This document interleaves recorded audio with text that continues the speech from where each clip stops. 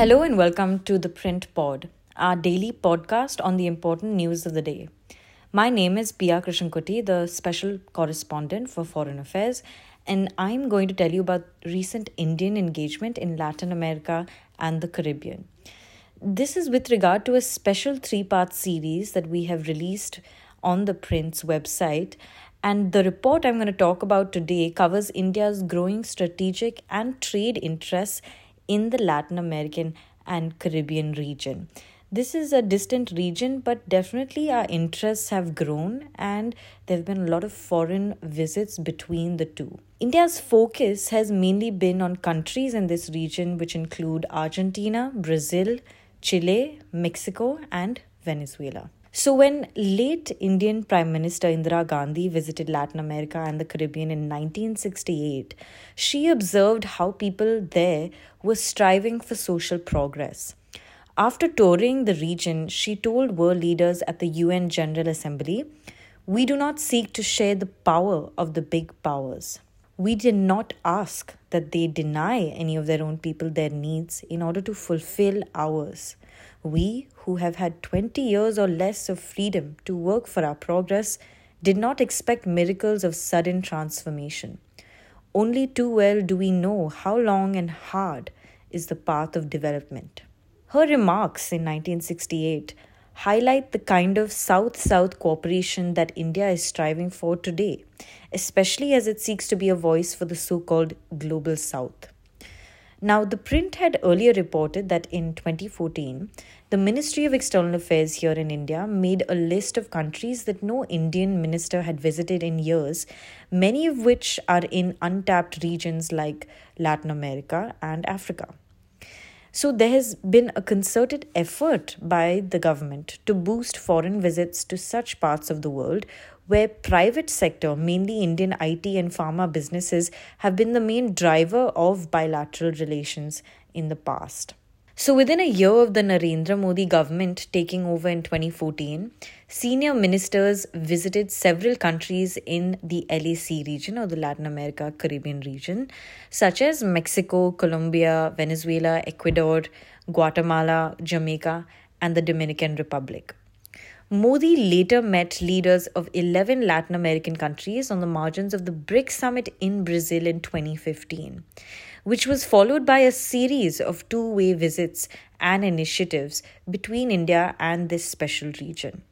In the last 2 years, External Affairs Minister Dr. S. Jaishankar has in fact made 2 tours to this region, which gave new momentum to Indian engagement there.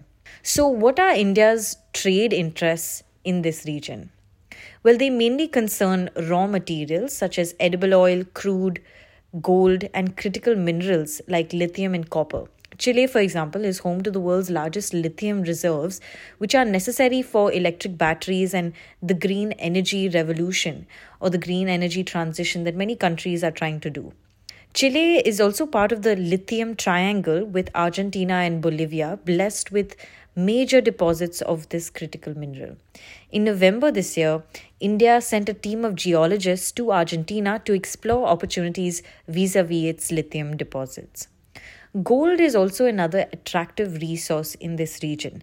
In fact, India's gold imports from there last fiscal was in excess of 6.5 billion USD, mainly from Bolivia, Peru, Brazil, Colombia, Dominican Republic, Argentina, Mexico, and Ecuador. Gold aside, crude oil was also a critical trading good when it comes to India and Latin America. As a major oil guzzler, in fact, the third largest oil consumer in the world, India has often looked to Venezuela, Mexico, and Brazil for crude. In the 15-year period between 2006 and 2020, crude from this region increased to 12% from about 6%. So it basically doubled. That changed with Western sanctions on Venezuela in 2017 and then again in 2019. And there was sort of a shift where India began heavily importing cheap Russian crude in the wake of the Ukraine war. But another kind of oil, edible oil for cooking, has become a key import from the Latin America and Caribbean region for India. And as you know, India is a country which meets 60% of its consumption demand of edible oil through imports. Latin America is the main source of soya bean oil for India, and Argentina and Brazil are the largest producers of soya bean, which is sort of a tan-colored legume.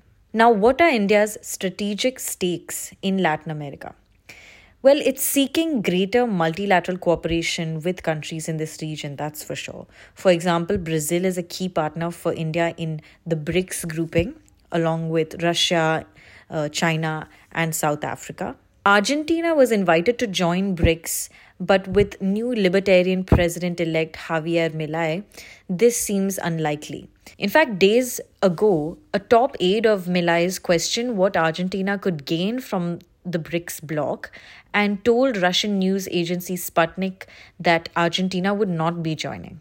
Now, multilateral cooperation aside, India has also started leveraging the large Indian diaspora or the Indian descent population in this region. For example, countries like Suriname, Guyana, Trinidad and Tobago, almost half of their population are of Indian descent.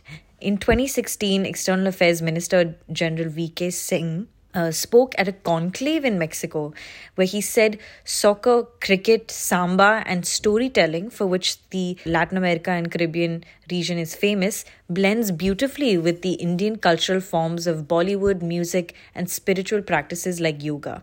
He even said the presence of about 1 million Indian diaspora in the LAC region adds a special dimension to the relationship. But, if we zoom out for a second, Indian engagement is far behind China's in Latin America. China is South America's top trading partner and second largest for Latin America as a whole, after the US, of course. So it's also been offering satellite construction and launch services to countries like Argentina, sort of furthering its strategic interests in the region. And this has paid off for China as well. For example, on the Taiwan issue. In recent years, Panama, the Dominican Republic, El Salvador, and Nicaragua have backed China on the matter, and in March, Honduras was the latest to switch over by breaking diplomatic ties with Taiwan. Paraguay, however, remains pro-Taiwan. And with that, I will thank you for tuning in. For more from The Print, become a subscriber at theprint.in/subscribe. I'm Pia Krishankutti in Delhi. Tune in every day for more such news and analysis.